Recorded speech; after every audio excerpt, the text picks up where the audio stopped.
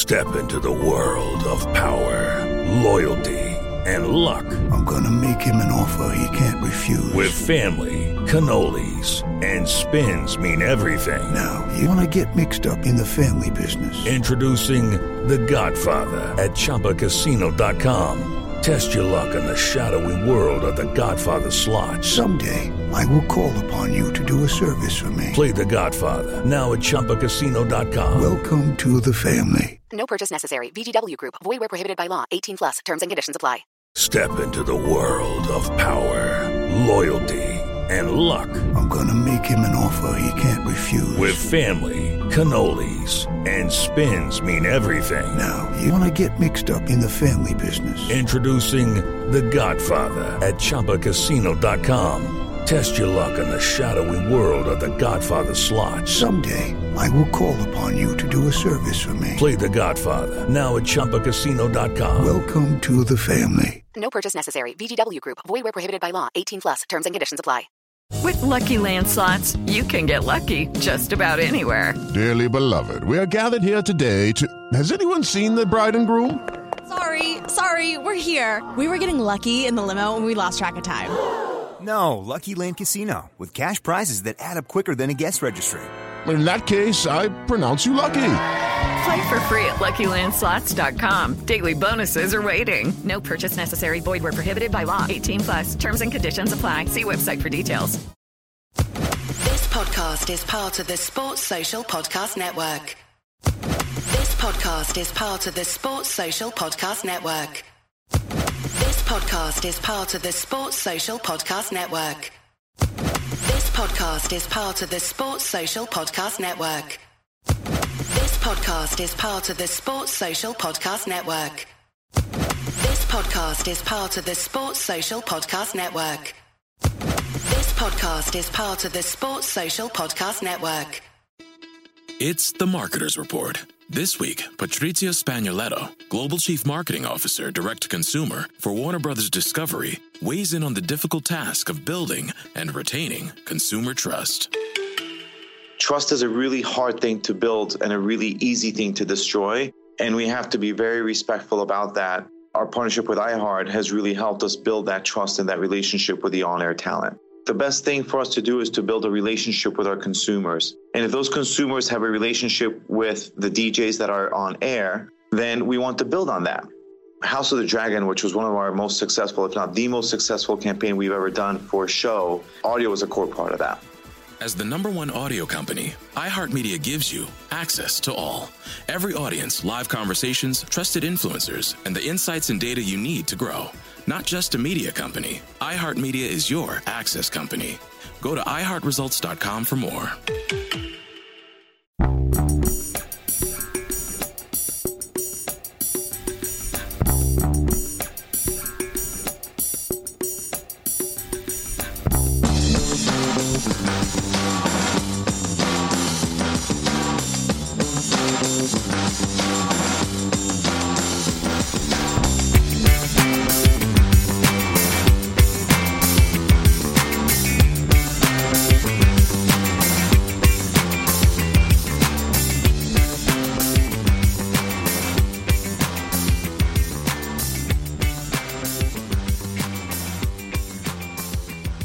Welcome to A Celtic State of Mind. I'm Paul John Dykes, and this morning I'm delighted to be joined by Tony Haggerty and Declan McConville, where we will be talking about the departure of Neil Lennon. I'm going to come to yourself first of all. Tony, how are you this morning, having heard that news?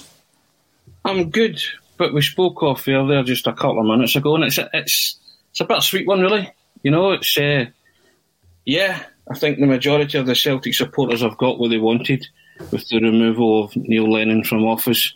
But it's also tinged with the fact that this is an out-and-out Celtic man. And whilst we advocated on this programme that we thought he wasn't the man fit for the job, there is a man lost his job, and you have to feel for that. And he is, as I say, an out-and-out Celtic man. There's nobody more disappointed with the way this season has gone than Neil Lennon. Trust me, I know that. I've been fortunate enough to build a personal relationship with him, so he'll be hurting more than MD that it's turned out the way it has. But I think for the good of the club, and for the start of the rebuild. And it had to happen because at various times we've shone a light on the deficiencies at the club from top to bottom this season, of which he was a part. And I think we've done it respectfully. We've never been disrespectful to him because we've always lauded his achievements and we've always stated that. And I think that we have to put that on record. And we've always called out the kind of memes and stuff and people that have been disrespectful towards him, because he does, and he is, and he always will be a club legend. People can disagree with that, but he's won the treble as a player, he's won the treble as a manager, the only Celtic man to do so.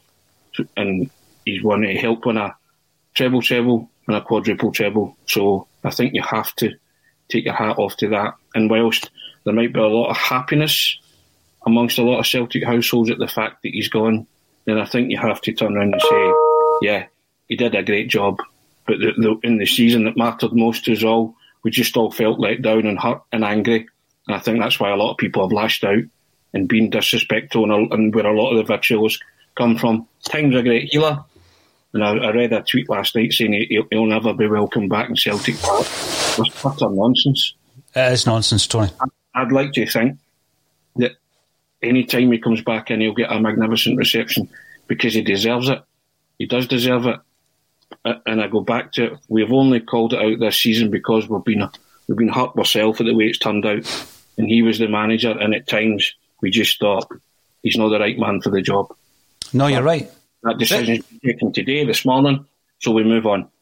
You used the term bittersweet. There's no better way to describe this, Tony, because this isn't a faceless non-entity of Celtic Football Club. This is Neil Lennon, a man who we've grown over 2 decades to have an affection for, both as a player and as a manager. And for anyone like yourself who was lucky enough to spend time with him as a person, as a human being. So if we come to Declan, we've spoken time and time again on Axom, Declan, about, the club rebuilding. And did it come to a surprise to you last night, the timing of it, and how disappointing were you, or was it, that this was leaked to the press before the official announcement this morning? And not just that, it was leaked to an element of the press that, in terms of Celtic Football Club, it's the worst possible PR move you could make. Yeah, I was surprised by the timing of it last night, Paul. I think it got past a stage for many of us as supporters where we were wondering, when is this going to happen? I think majority of folk had came to the same opinion that Neil shouldn't have been in charge of the football club any longer, and we had to move on. But for it to break in the sun was, again, a real kind of 2 fingers, I think, at the Celtic fans again, because we've been crying out all season for communication. Talk to us. We were able to keep the Dominic Mackay and Peter Lawwell story quiet, and it got released through the proper channels via the club, going through the London Stock Exchange the next morning. Why could that not have been done this morning? Why did it need to get that wee hint just out last night in the Sun newspaper, who stopped printing last night, I've heard, to put that in the back of their cover as well? So it went in there, and again, why? I would love to know why. Why can't it just be communicated to in the proper channels, via the club channels? But what Tony said there, I would echo. As a 21-year-old, Neil Lennon's always been a part in and around of the club as I've grown up.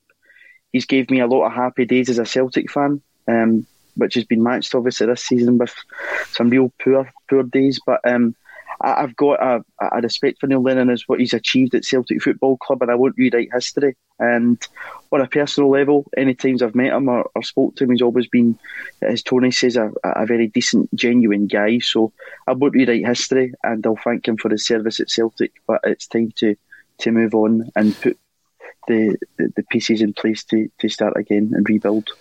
We will talk about the rebuild, because I obviously have some real concerns about the timing, Declan. We've left it too late, and I think part of that issue in leaving it too late is we're in no other option at this moment in time than to basically push up or promote from within John Kennedy, Gavin Strachan, plus another. I'm guessing, and I don't know if this was part of any announcement, that will be Stephen McManus. Okay, so we've now got a situation where 2 elements of that coaching team who have failed this season. Neil Lennon is the figurehead of a coaching team, and he obviously has the final say in team selection, etc. That goes without saying. But as we were talking about yesterday, other elements of your coaching team, Tony, if you go back to Jock Stein's time, his coaching side was pivotal to the success of Celtic Football Club. Sean Fallon, Neely Mockin. You come right forward to Billy McNeil, first time round, John Clark. Even the physiotherapist was a massive part of Celtic's success, Brian Scott. Everybody knew who he was. You then move into Brendan Rodgers' territory, and his backroom team were pivotal to the success of Celtic. It wasn't just one man. So when it comes to this season, and you said it's bittersweet, how bittersweet is it that two elements, two parts of the problem are still there? That's the bitter part. Kennedy and Strachan should have gone with Neil Lennon. We should have another voice, because that's the same voices that are talking to the players. Mm-hmm. You want a fresh voice. If you're going to sack the manager or relieve the manager of his duties, then his backroom staff have to go as well. So you need a new voice. That's the thing that concerns me. But it doesn't overly concern me the fact that Kennedy's just a stopgap, because there is no way that Kennedy and Strachan will take the reins in this long term. Right? You have to think that they've just said, okay, we've made a call here. We'll just limp on to the end of the season, and then they're doing their due diligence on the person that they want to bring in. Right? Now, that person, any new manager coming into this club, in my opinion, it's got to be a top drawer candidate, or as top drawer as we can entice to the club, right? Because what we've spoken about all season, what do we need? We need someone that's going to instill a new culture in a club that's lost from top to bottom temporarily, right? We need somebody who's going to repair the obvious disconnect at boardroom, first team and supporter level, right? We need somebody who, in terms of Celtic, is going to be box office enough to sell season tickets, right? Okay? And we need we need a manager with enough pedigree and standing who can attract decent players, right? But he can also get a tune out of the ones that are going to remain from the fallout from this season. Yeah. And somebody who can also improve what he has at his disposal and work with the talented youth that we clearly have coming through the ranks, right? So, right, and we need somebody who's got enough ambition, not just domestically, but in Europe, right? And if you throw a bit of resource at that, you will find that man. Now, you throw a bit of resource at that, like you did with Rodgers, you'll get a Rafa type, a Ralph Rangnick, an Eddie Howe, or a Roberto Martinez and Sean Maloney, right? If you do it on the cheap, then it's a Steve Clarke or a Jack Ross, right? That's just the way it's going to break down, right? Mm-hmm. We've already said that Lenny would never be part of the rebuild. That's happened. So the rebuild starts now. Whoever's coming in is surely going to be assessing this club and this team in the next 8 games, right? And I'm going to say a statement here, and I implore the Celtic board who clearly listening to this programme, right? All the Celtic supporters crave is an appointment, not a disappointment. That's what I'd say to the Celtic board. All the Celtic supporters crave is an appointment, not a disappointment. And there you have it. Absolutely, 100% agree with that. What I would add to the scale, the managerial scale that you described there, Tony, on the bottom end of that scale, I feel John Kennedy is also being considered. So if you're thinking Jack Ross and Stevie Clarke, and by the way, that's no disrespect to these managers. Jack Ross, I've spoken highly of. Steve Clarke, the same. But I think John Kennedy will be in that mix. And then at the top end, some of the names you've mentioned there are mouth-watering. Now, we know through rumblings, and we were having a podcast on Thursday, which will still go ahead as far as I know, in relation, Declan, to the Celtic fans becoming organised and creating a movement in relation to making their voices known to the Celtic board, and potentially that would involve the renewal or not of season tickets. Now, that kind of information, that's never been under wraps, but it's not been shouted from the rooftops yet, and we're going to cover it tomorrow on the podcast. We've got some special guests who are going to come in and explain exactly what they plan to do. You know all about, although it was before your time, Declan, I know you are actually someone who's interested in the history of the club. You're a student of Celtic history. You know all about the street movements of the 1990s. It would be completely different from that, but with the same mindset, the same state state of mind. Do you think the club were taking any notice of things like the protests, things like the fallout from the numerous disappointments we've had this season on social media and the like? Because that has replaced, fanzines that were out back in the day, where fans were able to display their anger and disgust at the way Celtic were being run and what was happening on the park. And of course, the alternative media aspect of that, Declan, like podcasts. Do you think, like Tony says, the board were aware that there was something in the mix, and they knew that if the change didn't happen before season ticket renewal date, that in itself was going to be a disaster?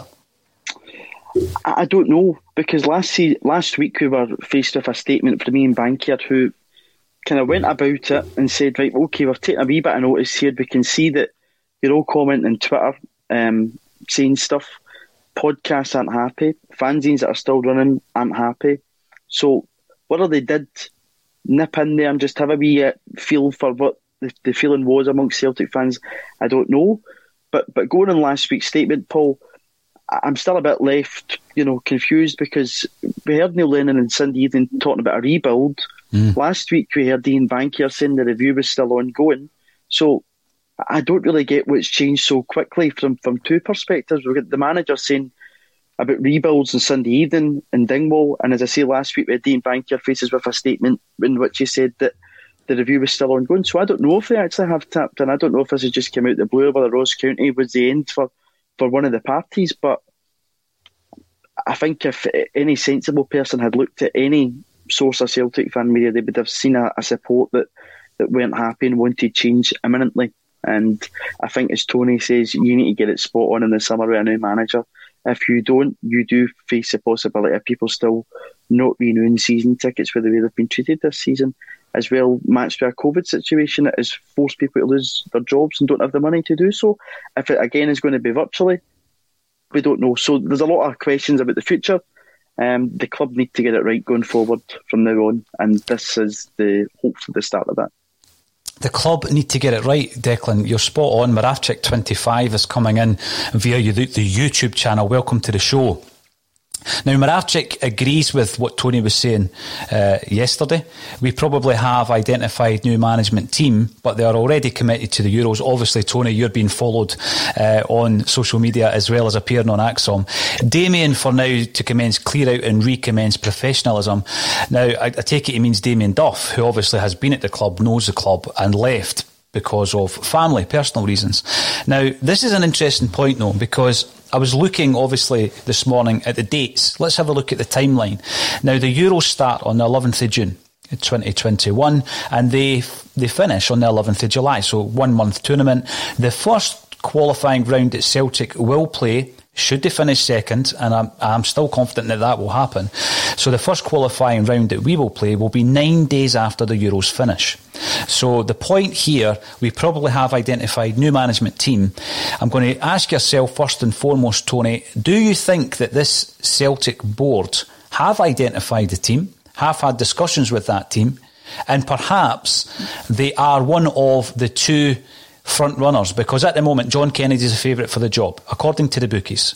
Then Stevie Clarke is the second favourite, followed by Roberto Martinez. Now, I will remember and remind everybody of the sniggers and the scoffing and the criticism that I took for actually suggesting Martinez back in October. But we are now in a situation where you need that stature, that pedigree to come in now, Tony. But the catch-22 of that is, they're going to have 9 days to prepare the team for the first game of the season, should it be a management team at the Euros. Yeah, that's your dilemma now, isn't it? But you'd like to think, as I said, that they are doing their due diligence, and if the next management team are working at the Euros, then so be it, right? It doesn't take long, but usually the first qualifying round is a doable one, right? It throws up a Lincoln Red Imps first leg kind of result every now and again, but they got through it, so I think they're capable enough of getting through it. If they do, the new management team only have 9 days, and it is, as you say, a Steve Clarke or a Roberto Martinez, Sean Maloney kind of double act. I think that's the calibre you're aiming at. I've spoken before about Clark. He knows how to set up a team. This week on The Marketer's Report, Patrizio Spagnoletto, Global Chief Marketing Officer, Direct-to-Consumer for Warner Brothers Discovery, weighs in on building trust. Trust is a really hard thing to build and a really easy thing to destroy, and we have to be very respectful about that. Our partnership with iHeart has really helped us build that trust and that relationship with the on-air talent. As the #1 audio company, iHeartMedia gives you access to all. Every audience, live conversations, trusted influencers, and the data you need to grow. Go to iHeartResults.com for more. It's The Marketer's Report. This week, Patrizio Spagnoletto, Global Chief Marketing Officer, Direct-to-Consumer for Warner Brothers Discovery, weighs in on the difficult task of building and retaining consumer trust. Trust is a really hard thing to build and a really easy thing to destroy, and we have to be very respectful about that. Our partnership with iHeart has really helped us build that trust and that relationship with the on-air talent. The best thing for us to do is to build a relationship with our consumers. And if those consumers have a relationship with the DJs that are on air, then we want to build on that. House of the Dragon, which was one of our most successful, if not the most successful campaign we've ever done for a show, audio was a core part of that. As the #1 audio company, iHeartMedia gives you access to all. Every audience, live conversations, trusted influencers, and the insights and data you need to grow. Not just a media company, iHeartMedia is your access company. Go to iHeartResults.com for more. And yeah, I think he won 4 out of 8 when Kilmarnock played Rangers. You know, so I don't think that would faze him in any shape or form. I just think that Steve Clark's possibly a harder sell to the Celtic supporters than Roberto Martinez, Sean Maloney, who have been working with world-class footballers and could tell you some Belgian world-class footballers that they could possibly bring to the club. Mm-hmm. I think if you go to managerial candidates like that, you're opening up a wider range of possibilities. And Celtic really have to start thinking like that. Because domestic success is fine, but the supporters also crave to make an impression in Europe, and they look over the road at the impression that Gerrard's made in Europe. Mm-hmm. And regardless of what you think, they've done well. People say they've not played MD. They've played who they've been drawn against, you know, and they've reached the latter stages the past couple of seasons, you know, having come through all the qualifiers. So you have to tip your hat, and you have to also look and say, it can be done. Mm-hmm. The right management team and coaching team, you know, in situ, these things can be achieved. So it's up to Celtic now to go out and recruit that management team that will guarantee success both at home and abroad. Yeah. Because that's what the fans want. They definitely want that. I watched with interest, Tony, about a week ago or during the week, the interview that Amy Canavan, Axrom's very own Amy, did with Jock Brown. And Jock spoke about the current situation at Celtic and the fact that over the last decade we have been happy just to lord it up domestically, and we haven't made enough inroads into Europe to make the kind of commitment to the club and to the fans that we were going to progress in European competition. Everything has been, for want of a better term, at the let's say the backside end of the transfer window to get players in for the qualifiers. Let's try and scrape through by the skin of our teeth so that we can then have access to all the European riches, but let's not be prepared to invest sufficiently to get us there. And that has been an issue. It's been a massive issue. And this is why I'm going to ask a question in relation to this rebuild that, Declan, you quite rightly said, Neil Lennon seemed to be up for a rebuild. And that's why when I wake up this morning and I see that Neil Lennon has resigned from his post. Now, I'm pretty sure officially Neil Lennon has resigned, but I don't think it would have been a decision made by him. Now, that's happened in the past at Celtic. If you look through the history books, as I know you do, it might tell you that Jock Stein resigned or moved upstairs or moved to the pools or whatever the Celtic history books tells you. But if you speak to anyone who was close with Jock Stein, they'll tell you that he was also relieved of his duties. And there's a certain element right up to the point of Celtic priding themselves on we never sacked a manager for 100 years. Remember all that stuff. So that is all PR. That's what that is. And Neil Lennon has made that decision himself. So I don't think that would have been the case. Every single interview that Neil Lennon gave throughout this whole period, Declan, he did so in a bullish manner. He did so in the manner we would expect of a club captain and a club manager, that he never ever gave up. You know, he had that, he didn't know when to give up. And sometimes that can be a failing. So when you're looking at that whole scenario of Neil Lennon now going and this rebuild being absolutely necessary, I'm looking at the fact that Scott Brown will be 36 come the summer. You've got 4 loanees who will be going back to the respective clubs, I would guess, because a new manager needs to assess whether or not he wants the buying option of an El Yunusi, etc. I'm pretty sure the other ones speak for themselves when it comes to would you invest £7, £8, £9 million in John Joe Kenny or Laxalt. I don't think a Celtic fan would say yes. No one would make the Shane Duffy move permanent. The El Yunusi one, because we know him, has been questioned for a £5 million move. So there's 4 loanees. There's Scott Brown, who's your captain, question mark after him. We're looking at possibly permanent moves for Ayer, Ncham, Eduard, Christie. Frimpong has already gone. And you've got 2 very expensive acquisitions in Barkas and Ayeti, who either will be moved on or will have to be supplemented by, you know, another goalkeeper and another centre forward. Now, obviously, the majority of the names, not including the likes of Brown and the players who may be leaving on permanent deals, the majority of the players we're talking about, Nicky Hammond has had a part to play in the recruitment of these players. Now, we wanted change at CEO level. It's been announced. We wanted change at managerial level. That's been announced. Nicky Hammond, big question mark over his future at the club now as well, Declan. I think, again, part of the problem this season, and probably has to go out the door along with the manager. Last summer, everybody was quite pleased with recruitment, but it's not worked out, and ultimately the man that pays the price for that is Nicky Hammond. So he should go out the door. It should be a fresh start for everybody. There's a plethora of players here, Paul, that are going to leave the football club, a plethora of first-team players that are going to leave the football club. But I'm still of the opinion that there's a good core squad there that you can still get a decent tune out of. And you just need to look at the midfield and Turnbull, Soro, hopefully Callum McGregor as well. Again, there's questions whether he'll leave the club. That's a good midfield to build your team around. So there's no reason why we can't move forward. But again, as I said earlier on, it's not just about getting the management right. I think the club will take the direction of a director of football. Again, it's about getting that right and making sure that your recruitment process, the guy at the top of that scale and the manager are all in harmony together, working forward for the good of Celtic Football Club to move forward and not stagnate and just wait. I think at times in the past, what will be coming up for 10 years, we've let domestic dominance take precedent over Europe, and we've had the blinkers on and just went, once we win the league, everything will be rosy in the garden.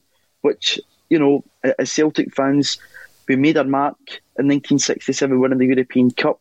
We've had some great nights at Celtic Park. We want that to continue. And a statistic, I think it's since 2004, we haven't won a knockout tie since after Christmas. That is appalling for Celtic Football Club. You know, that is not the standards that we want. And as Tony says, you just need to look at the team on the other side of the city who are able to do it, whether that's in the Champions League or Europa League. They're still able to do it, where we ultimately fail at that stage every single season. So it's about getting past that, moving forward and setting new standards for ourselves that are achievable. Now, I've already mentioned that John Kennedy is the bookie's favourite to take over. Junko Lion comes in via Twitter to say, worst scenario, Kennedy wins the last 8 games, gets the gig, just like Lennon did first time around. I remember that period so well, whereby Lenny did make that galvanising impression that you would expect from him, which he did, by the way, second time round when he came in on an interim basis. And we went on a run, albeit we were knocked out of the cup by Ross County, and he was given the job permanently. Now, at that time, let's look at the situation that we were in. So Neil Lennon was paid a salary when he took the job first time round of £300,000. There were managers who applied for the job and who were in discussions with the Celtic board at that time in 2010 who wanted to come to Celtic. Managers whose stock were high, but they were on Premiership wages. Now, the Premiership wages back then could have been 1.5, 2 million plus at that time.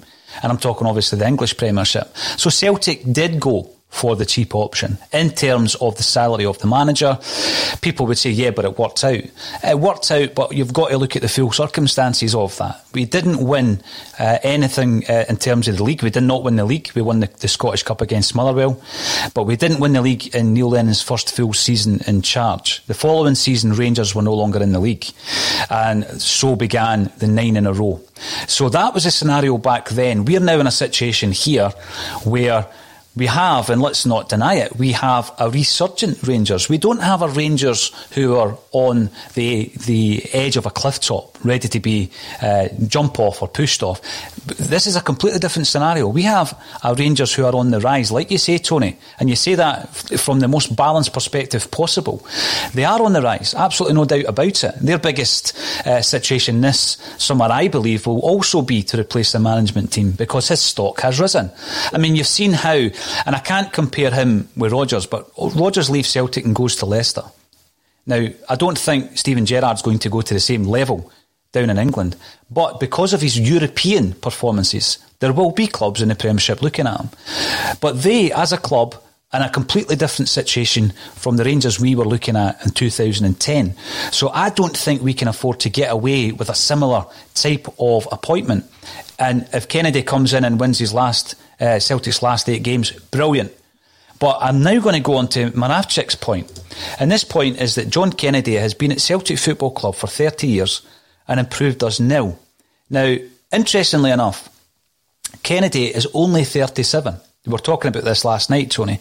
So if he, and correct me if I'm wrong, if he does get he's got the manager's job this morning, I believe him to be the second youngest manager in Celtic's history. Someone might correct me and say that Willie Maley was younger. I would need to check that myself, but certainly Davy Hay was only 35 when he took the manager's job in the 1980s. But John Kennedy has been at the club for an incredible length of time, and someone asked me the question yesterday, David Docherty on Twitter, why is he so highly rated as a coach? Where does this narrative come from? So I was having a look about, and this was before any announcement last night in around the Celtic manager's job. And I seen a quote from Damien Duff, who obviously worked with John Kennedy at Celtic for a period, and he regarded John Kennedy as one of the best coaches in the world. And that was a quote. So I answered David Docherty with that quote at 10 to 3 yesterday, not knowing that quote would be retweeted later on in the night in relation to the fact that he is now the interim Celtic boss. But surely, Tony, even if he was to win the last 8 games of the season, appointing him full-time, like the bookie says, the favourite, would not be a forward step. No. And I think the caveat should be added, or the board should have added the caveat that Kennedy's in charge for 8 games. It's an interim period. They should come out and say that, because the Celtic fans will not put up with that. You might well be a world-class coach, but I think the majority of Celtic supporters would say he's kept it well hidden.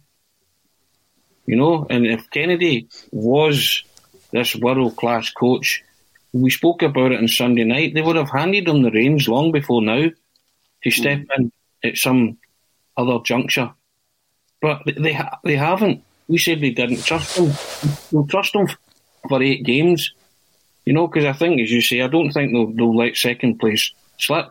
Mm-hmm. You know, but Kennedy's part of the whole failure this season. He should have gone alongside Strachan. I said that earlier. So I just can't see how Kennedy is going to improve that team or have any meaningful contribution to a rebuild.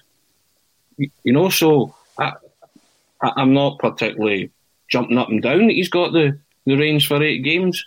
I want him to win, and I want him to win all those 8 games. Of course I do. You're a supporter, so you never want to see the team lose. Mm-hmm. But I don't particularly think that what he does will have any bearing on the new management team coming in. And the bookies can say what they like, you know, but I think Celtic are, or if they're not, they should be aiming a hell of a lot higher than John Kennedy, you know, because the supporters are, right? And people are saying, oh, you'll not get Martinez, you'll not get Eddie Howe. I keep saying it. Go and ask the question. Get them to come out and say, thanks, but no thanks, or yes, I would be interested, because there's no point in saying, like we have in various points of history, oh, we could have had him, he was interested, but the question was never asked. Go and ask the question. People say, oh, Rafa's a pipe dream. well, fine. Go and let them say it's a pipe dream, you'll no get me. I don't mind that. At least it shows ambition. The supporters' ambition is up there. The recruitment for a new manager should also be up there. You set a high bar. I'm fed up saying it. Because if you set a high bar, it's the only way you're going to, like the team across the other end of the city, improve in Europe and go far in Europe and get past the group stages into the knockout phase. If you know what I mean? If you get a decent manager. You know, Brendan Rodgers overstretched, you know, and then there was interference and stuff. But any new guy coming in would like to think that Dominic Mackay would let him do the football side of things. And if you go and get a big hitter, you can achieve.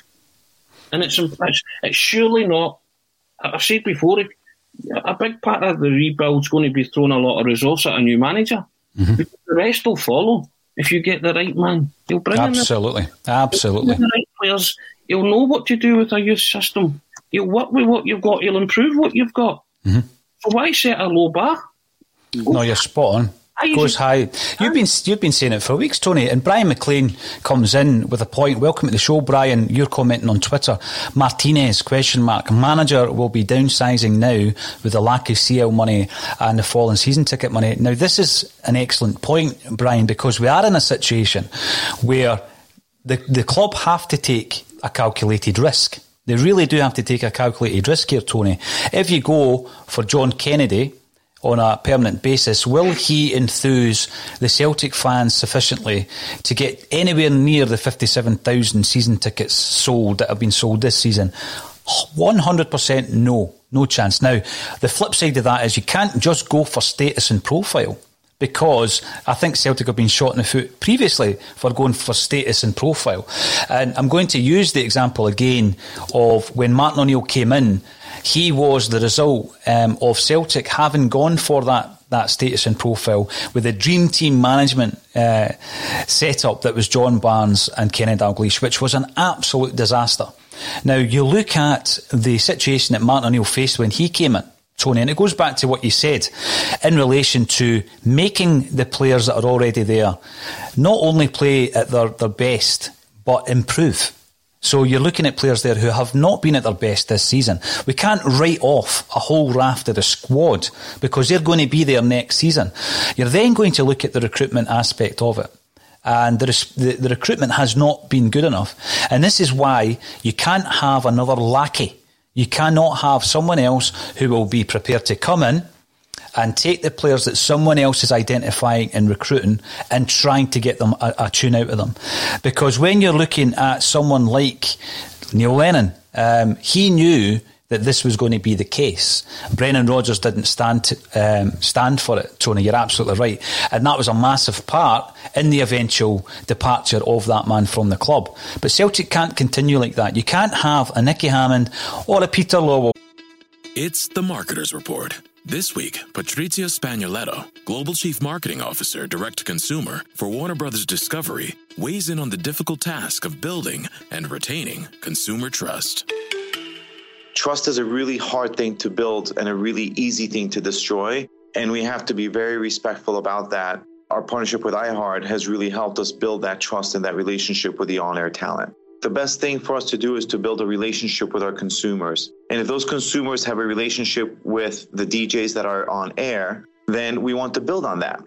House of the Dragon, which was one of our most successful, if not the most successful campaign we've ever done for a show, audio was a core part of that. As the #1 audio company, iHeartMedia gives you access to all. Every audience, live conversations, trusted influencers, and the insights and data you need to grow. Not just a media company, iHeartMedia is your access company. Go to iHeartResults.com for more. Having so much influence in the personnel that the manager is going to have at his disposal. Now, in order for that to be the case, that means you can't go to the lower end of the scale that you mentioned earlier. You can't go to a John Kennedy. You've got to go to the higher level. But then that's a calculated risk, because eventually one of these names that comes in, if it is indeed one of these names, will want to push the envelope, and the club have to be prepared for that. So when you're looking to this rebuild, Declan, it's the biggest rebuild certainly in your lifetime. I've named some of the players that won't be around, some of the players that will have to be replaced. We're starting the season, as we look at it right now, with one recognised left back in Greg Taylor, one recognised right back in Anthony Ralston. Yes, we can play Ayer at right back. We have a long-term injury at centre-half in Chris Julien, which means we've only really got two recognised natural, and I say natural in the case of Ayer, centre-halves in Chris Ayer and Stephen Welsh. So you're looking at that situation. You then look at the goalie behind them. Who's your number one? How many of the three will be here next season? The rebuild is huge, and I think the manager that comes in, their pedigree has to be huge as well. I think it does, and obviously we've added Liam Shaw very early on, so I wonder who signed him, whether that was Neil Lennon as a partner shot, whether it was Peter Lawwell, whether it was Nicky Hammond. The key thing I think we need to remember here is there is big assets in there that will bring in money, and that is something that we need to see as a positive, because there's players that will leave the club that we will get a decent price for. Again, no, the market at this point in time isn't great. Probably we won't get inflated prices that we would have, but if guys, as we've said, your Edwards and Chams, Christie's, I hope Ayer doesn't all go out the door. There will be money there to spend, but you need to get the management right to trust them with that money, because we've spent last season, we heard Peter Lawwell say it countless times, £5 million in a striker, £5 million in a goalkeeper, two guys that don't even get in the first team at times, a guy that, but we get told we're going to get runs out of these guys and it's not worked out. So whether we can still get tunes out of those guys, and then it's not just even about the money, it's about the recruitment, and that's about getting a guy in that knows the market well, can attract big names and get them at the right price. We don't want to be overspending, we want to do it right. But internally we've got guys like Scott Robertson and Ewan Henderson that might just be given a chance under a new setup as well, because at this point in time that there's no problem of looking within and giving guys a chance, especially in these last 8 games.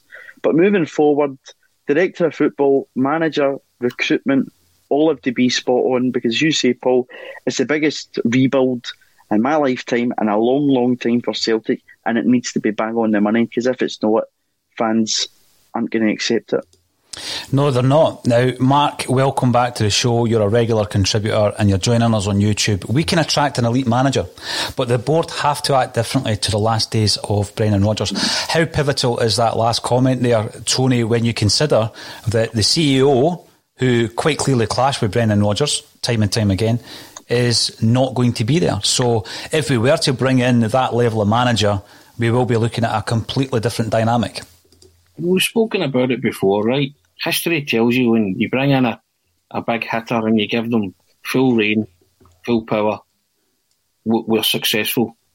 Jock Stein had it, Martin O'Neill had it, Brendan Rodgers had it, till it became obvious that he didn't have it, and he didn't stand for it and he walked, right? But it's no coincidence. You bring in a big manager, he'll do the job. Leave him to do the job. And as Declan said as well, you need harmony. We've spoken about this too. You need everybody singing from the same hymn sheet, right? Your director of football, if that's the case, your head coach, and identifying the same kind of players, the same kind of philosophy, the same culture to bring into the club. Because the rebuild, yeah, it's massive, but as we've alluded to, there's a lot to work with there. Turnbull, Sorrell, McGregor. You look at Brendan Rodgers. Brendan Rodgers improved James Forrest unbelievably so. Right? That's what management is. You work with what you've got and you bring in what you think you need. Right? So, there are a lot of building blocks there for any new manager coming in for a start to work with. Yeah, might have to ship players out and get as much as you can for them. But as long as they're identifying like for like, the problem with Celtic in the past is when they've sold assets, they've not brought in players anywhere near the ones that they've sold. Mm-hmm. Tierney's never been replaced. Bet your bottom dollar, if Ayer goes, he'll not be replaced. French Eddy will not be replaced with a similar. We got lucky when with Dembele and French Eddy coming kind of No, Dembele was on his way out, his friend said he was coming in. But that was Rodgers who identified both, you know. So you need a manager like that that has his finger on the pulse and can tell you, can bring in Dembele for 500 grand, sell him for 19 million quid, if that's the way we're still going to work. But you have to identify those players first, and it takes a big hitter to identify that or know exactly what's going on around world football. You know, so why is it beyond Celtic's reach when you say certain managers, he'll no come, or forget that? I keep going back to it, and people accuse me of getting annoyed. I'm passionate about it. Mm-hmm. To us, the Celtic manager's job is the best football job in the world. Right? I've said before, right? It's not to anyone else, but to the supporters it is. And it's a highly attractive proposition, playing in front of 60,000 people when you get it right. You know, and the wonderful nights you can have in European football when you get it right. I mean, the first 2 years of first year and a half, 2 years of Brendan Rodgers' tenure was blissful. I don't think anybody has seen anything like that. You know, Martin O'Neill's tenure, some of his year, Seville and all that, fantastic, because they were getting it right. Mm-hmm. So how can Celtic not get it right again? We need another epiphany moment from Dermot Desmond and the board to appoint this person. You know, whoever it is coming in, we can't afford to think small. We are up against the resurgent Rangers, as you said. You want to go toe-to-toe with them. Mm-hmm. It hasn't this season at all. Much to everybody's surprise. But it's now time to go toe-to-toe and think big. Think big, dream big. Speculate, as you said, to accumulate. But don't overreach yourself. But there's still funds there for a club like Celtic to be acting as a big club, not, as I get back to it, masquerading as one. No, you're right. I'm bringing up Joe McAlinden, who says via YouTube, Rebuild with Sean Maloney. You spoke about singing from the same hymn sheet. Joe McAlinden has certainly sang quite a few tunes over the years, so welcome to the show, Joe. Rebuild with Sean Maloney. There's a lot of positivity around Sean Maloney, but let's have a look at some of the comments coming in. Where you get Jim Hannaway coming in on YouTube. I think Maloney will get offered the job with John Kennedy on his backroom staff. He will take it on those terms. Now, I think this all ties in with the fact that a director of football is in the mix, and Ross Miller comes in to say no appointments should be made until the director of football comes in. Now, I find it interesting because let's look at how that's going to change the structure. So it's not a Nicky Hammond, it's not a head of recruitment, it's a director of football operations.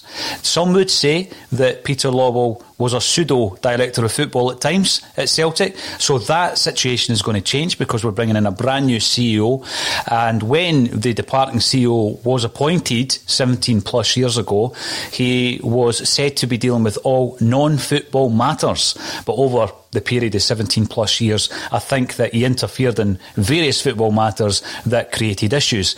So let's look at the structure. You're going to have Dominic Mackay as the CEO, potentially a director of football. We've all seen the names that have been touted. Now, if that's the case, Declan, and I'll come to you on the Sean Maloney chat, because we've already mentioned Martinez Maloney. How does that change the dynamic? Because then you need less of a manager in place and more of a coach. The director of football is not the manager, of course he's not, but he takes a lot of the managerial responsibility to allow the head coach to deal with the football side of it. Who was Celtic's first ever head coach? It was Wim Jansen. Wim Jansen was Celtic's first head coach. Prior to that, it was always a manager. So we're going to change the whole structure here. And if we bring in a director of football, does that then open the door to a completely different approach in terms of who takes over the football side of it? Declan? I think it depends on your character of director of football. The names kind of branded about have been quite high profile coaches in the game that have been branded about. So if you did go for that kind of option of a younger guy coming in as a head coach, you'd need to go for, I would say, an older figurehead to come in there to oversee the operation. But I think we would all prefer a guy as a director of football that's got a decent enough authority in the game, good enough knowledge of the game that can come in there, can work the market well, can be that other person for your head coach, manager to talk to. But for me, I think we need to get the manager right and not go for a younger option as a head coach. Sean, he's not proved it yet as a manager himself. A very good assistant coach to Roberto Martinez, but not as a standalone himself. Obviously, if somebody was working above him, that may change, but I think it might be too big a risk to go for something like that. So I would stick for one of the bigger names, the kind of elite managers that we've been speaking about, that would probably be more of a fit for the club for me. One thing, Tony, you spoke about earlier in relation to the type of man that comes in who will be able to identify some of the better talents that we have enjoyed over the years, and the names you mentioned there, Dembele and Edouard, and how great it would have been to see them form a partnership over a period of time for a full season. I mean, that would have been a dream. There is also going to be a shrinking transfer market post-Brexit as well, and we're going to have to bring that into consideration. Would we have been able to get the relevant permits and the work documentation for the likes of an Edouard coming from PSG, post-Brexit? Probably not. And then we have, I'm not sure how to pronounce your name, so I apologise.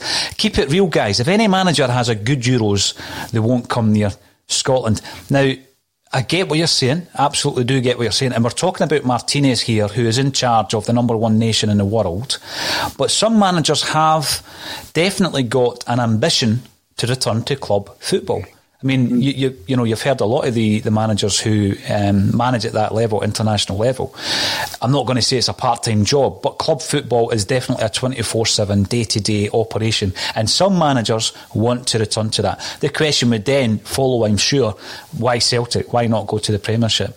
Well, again, they're maybe looking at the progression of, let's say, Brendan Rodgers from Celtic back to the English Premiership. They may also, and Kevin Graham brought this up at the beginning of this week, see the Celtic job as the kind of challenge that they want. They know the potential that we have. They know that if they get it right, like Tony says, and if we get the harmony right, Tony, the harmony between the Holy Trinity, the harmony between the management, the board and the fans, then Celtic can be unstoppable. Well, say it's Martinez, right?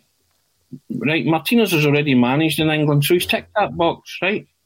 So you're offering him something new. You're offering him a fresh challenge. He's played in Scotland as well. Don't forget. So he kind of knows the setup, and he's also got Sean Maloney as his right hand man for the Celtic thing. Now Sean Maloney would be probably chipping in his ear. Get yourself up here. This is a challenge and a half. I've said before, Celtic's a dream for any manager. It's a manager's club. You can achieve so much and you will be lauded for it. And the challenge for any manager coming in now is to make Celtic a noise in Europe again.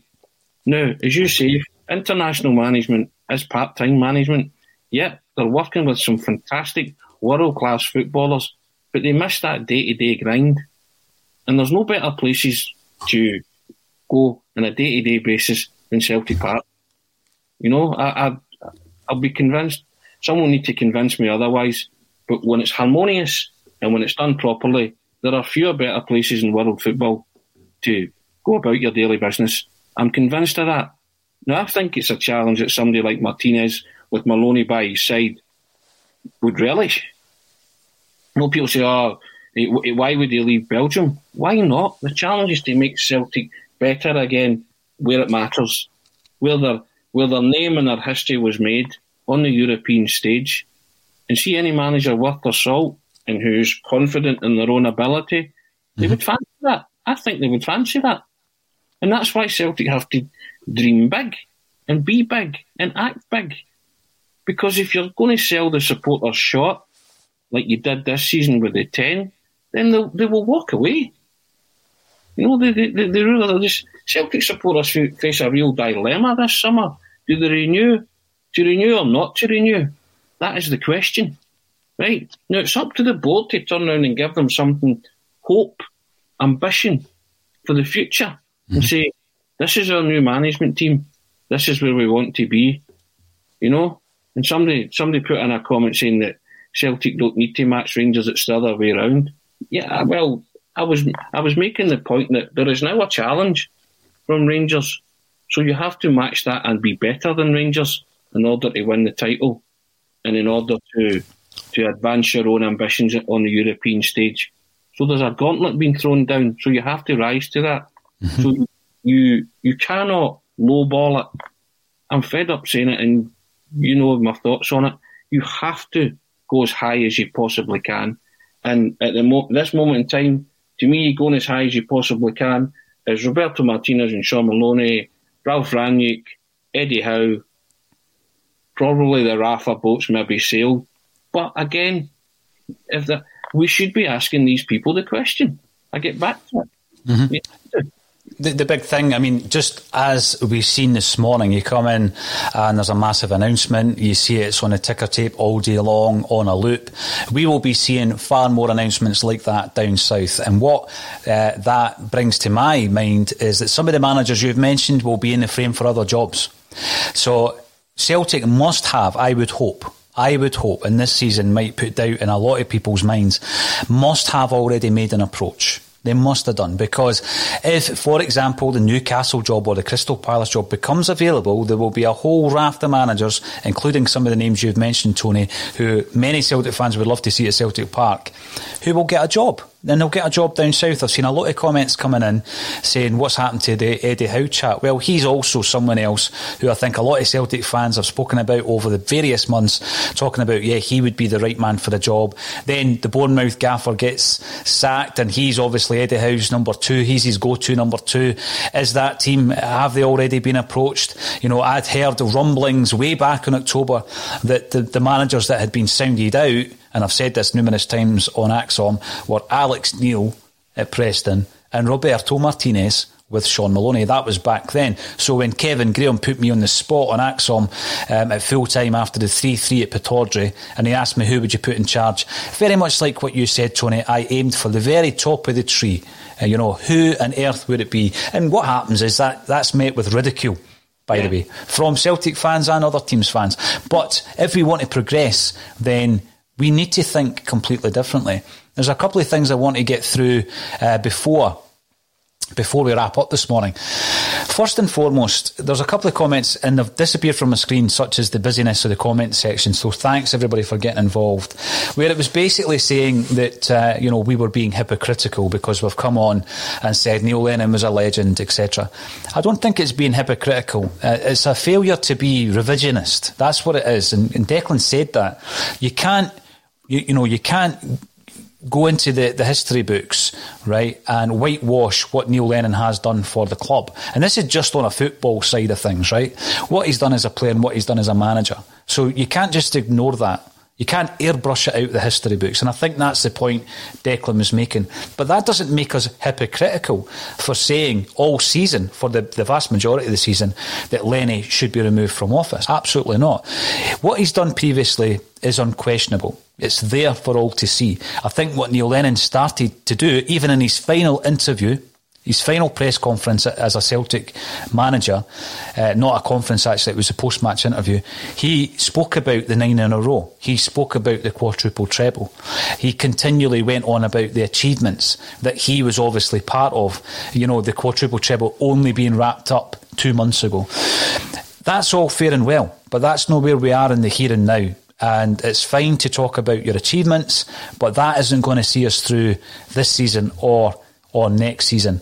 Now, I'm going to ask you the question, first of all, Declan, in relation to the way that Neil Lennon has been treated. And I'm not going to talk about the way he's been treated by the fans. I'm going to talk about the way the club have treated him this season. So in December, he's basically told, as is the football world, that your job is under review. You're having a managerial review.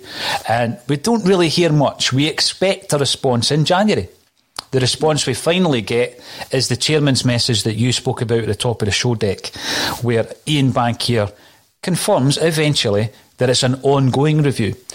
So Neil Lennon's been in a situation throughout the months from December to date where he's got the sack hanging over his head. Now, the Celtic job is a high-pressure position at the best of times, even when it's going well. So you add all the pressures that he's already faced this season, and they've been numerous. Many have been self-inflicted. But you add that on top of it, and then you expect Neil Lennon to present and deliver a club message at least twice a week in a press conference, and then after every single game, many of which have been poor. Have the club done enough? Have they hung him out to dry, Declan? I think they've hung him out to dry. I think if you go back to February 19, 2 years ago, even in that summer, to appoint any manager without his own backroom team was always going to be a recipe for disaster in the end up. I know Neil Lennon came out and said that John Kennedy and Gavin Stanton had been magnificent and whatever, but I don't believe that. You see that John Kennedy's still at the football club today, showing to me that there was no real proper relationship there between the two of them, because if there was, he'd be out the door with them. And again, earlier in the show, Paul, we were talking about communication. Right or wrongly, Neil Lennon's been the only person really communicating with us in his post-match press conferences and pre-match press conferences. Whether what he's been saying or not has been true and you've watched it and thought that's great, because I haven't, but he's been the only person that's been sent out every single week constantly to talk. So I think from a club perspective, they need to take a bit of ownership and a bit of accountability and start to lead properly now, because they have hung him out to dry, in my opinion. And months ago, when everybody saw that this was going to end badly, that should have been the position when Peter Lawwell and Dermot Desmond stepped in and took it out of Neil Lennon's hands. So the blame is not 100% at Neil Lennon's door. There's also a blame here that needs to go to Peter Lawwell and Dermot Desmond for a responsibility and an accountability that they never took action on. Let's have a look at this historical season, blow by blow. August, we had the Bolingoli. We had the Bolingoli affair in August, and it probably was an affair in more ways than one. We were hit hard by that, only just playing the second game that was postponed the other week there against Aberdeen. Were knocked out of the Champions League in a one-off game against the Hungarians Ferencváros. We played one up front, and it wasn't a striker, it was Ryan Christie. It was a one-off match at home. We probably couldn't have asked for an easier draw, and I'm not saying it was easy because they beat us. We started with no striker. Neil Lennon followed that game up by calling out players who didn't want to be at the club. He then followed that game up by picking the exact same lineup that in the following week's game in the league. From September through to February, 5 months, there were no wins against the top six sides. Moving into October, Rangers beat us 2-0 and we fail to hit a shot on target in that game, which was despicable. Aberdeen 3, Celtic 3 was my tipping point. At half time, I said Neil Lennon has 45 minutes to save his job. That was in October. We couldn't see the match out even though we went 3-2 up.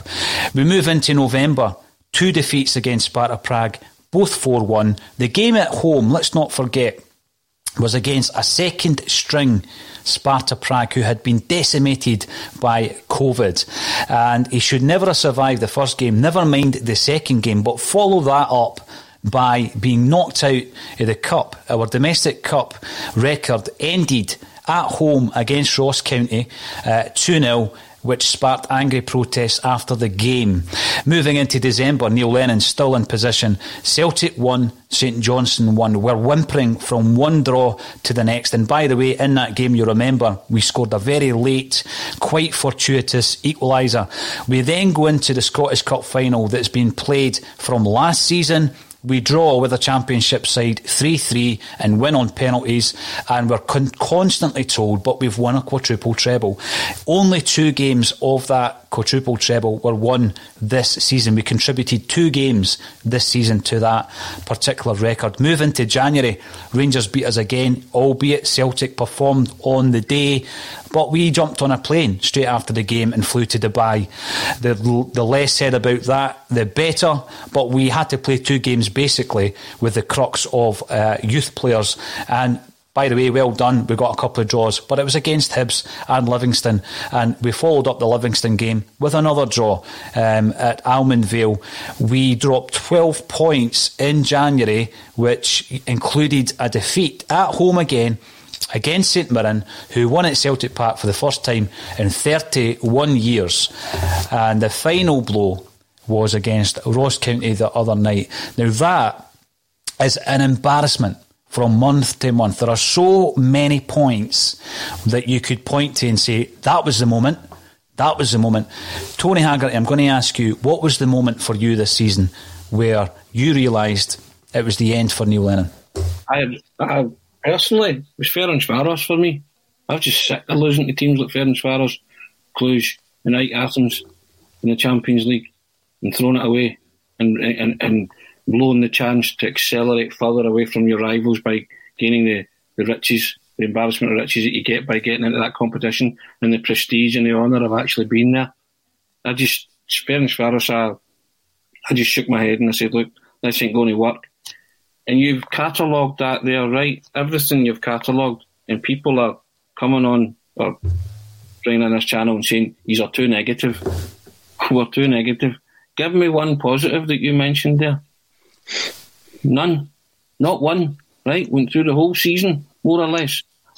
You know, a season of unmitigated disaster, right? From start to finish.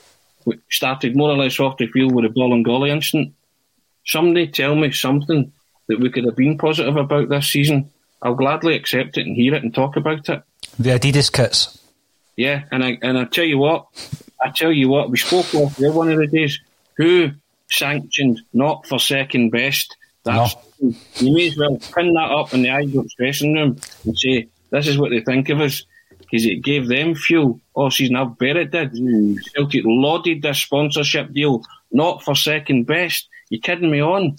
Don't be saying anything. Just accept the deal that you've got with a worldwide, manufacturer, famous world, and and you come out with a slogan like that. Somebody should have said no. Scrap that, bin that, because you wait to the end of the season, you'll be all sorts of Adidas memes and stuff like that, and just things like that tell you that they were content with domestic dominance. Small-mindedness. They signed a contract with a multi-million pound, manufacturer, a household name, worldwide brand, and all they could think about was a domestic slogan. We dig at your rivals over the other side of the city. So I'm talking about think big. Mm-hmm. The big thing that was you signed a deal with Adidas. Wasn't about Rangers. Wasn't the opportunity to have a cheap shot. Be glad in the fact that you signed that deal, and from then on it's just went downhill at an alarming rate of knots, with the bogey with no brakes, as they say if you're a Celtic guy and you made one of those wooden things, the bogey, absolutely. No brakes, right? And honest to goodness, just silly things like that came back to bite Celtic this season, and the fact that they've underperformed at the top, first team and the management levels, and the fans were just, they're apoplectic. In fact, we were saying Sunday, they're actually beyond rage now and anger. They're resigned now. Sunday's result wasn't a surprise, was it?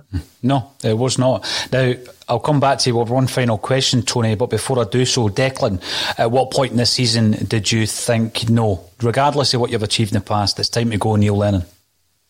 I think the hindsight, Paul, it would have been Ferencvaros, but I personally believe it's probably Ross County, because I took it from the perspective of the way the clubs have goals and achievements and what they set out at the beginning of a season.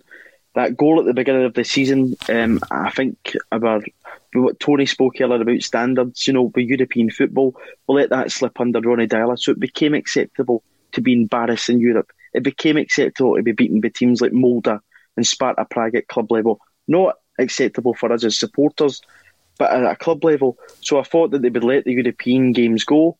But I think the Ross County game, when you end that run of cup wins in the manner we did, to be beaten at a team that, hadn't did anything and hadn't won games for so long, was probably the point for me where I went, enough. This has to change now. But I think Ferencvaros, in hindsight, was the point where it probably should have changed, because after the Cluj game, if you remember, there was a lot of animosity around the club until we went to Ibrox, and everybody then got back on board, whereas that never happened after Ferencvaros. It just went downhill from there onwards.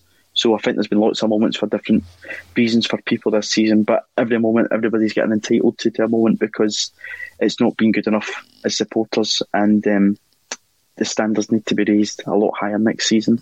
They certainly do. One final question from both of the excellent contributors this morning. Anthony Haggerty, who would you put in charge of Celtic for next season? I said a while ago I would like to see Eddie Howe there, but I see he's been linked with the Crystal Palace job and stuff, and if he gets a job in England, then we've maybe missed the boat on that one and missed a glorious opportunity. Failing that, I would love them to be thinking about Roberto Martinez and Sean Maloney, and if they really push the boat out, then Rafa. But I think maybe that is, as I said, I alluded to earlier, a pipe dream. But yeah. So I'll give you three there, but any of the above. Declan McConville, who would be your choice to replace Neil Lennon? I'm going to go with Eddie Howe as well. I think he's a young coach that has fresh ideas that would thrive under the setup at Celtic if you get the director of football right. He knows the market well, and I think there is something on the table for him to come, win trophies, be successful, and if he does want to go back into English football, there is a direct route map there to do so, like Brendan Rodgers did. So Eddie Howe for me, Paul. Now, thanks very much, the pair of you, for joining me so early this morning. Obviously, we woke up to the news that Neil Lennon has resigned from his position as Celtic manager.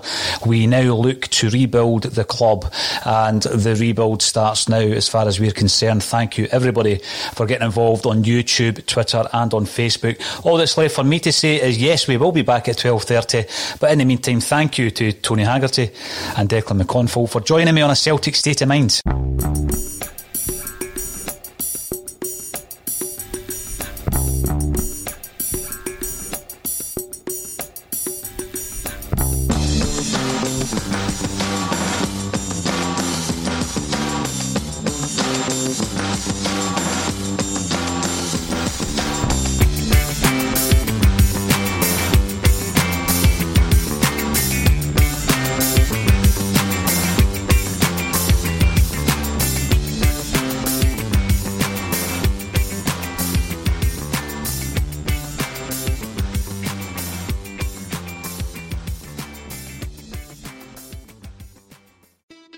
It's The Marketer's Report. This week, Patrizia Spagnoletto, Global Chief Marketing Officer, Direct-to-Consumer for Warner Brothers Discovery, weighs in on the difficult task of building and retaining consumer trust.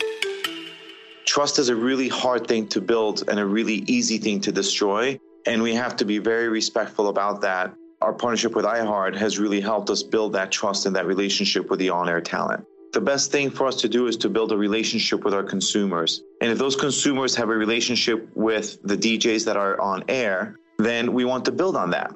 House of the Dragon, which was one of our most successful, if not the most successful campaign we've ever done for a show, audio was a core part of that. As the #1 audio company, iHeartMedia gives you access to all.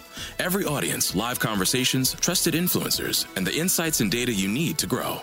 Not just a media company, iHeartMedia is your access company. Go to iHeartResults.com for more. Sports Social Podcast Network. Sports Social Podcast Network. Sports Social Podcast Network. Sports Social Podcast Network. Sports Social Podcast Network. Sports Social Podcast Network. Sports Social Podcast Network. Sports Social Podcast Network. It is Ryan here, and I have a question for you. What do you do when you win?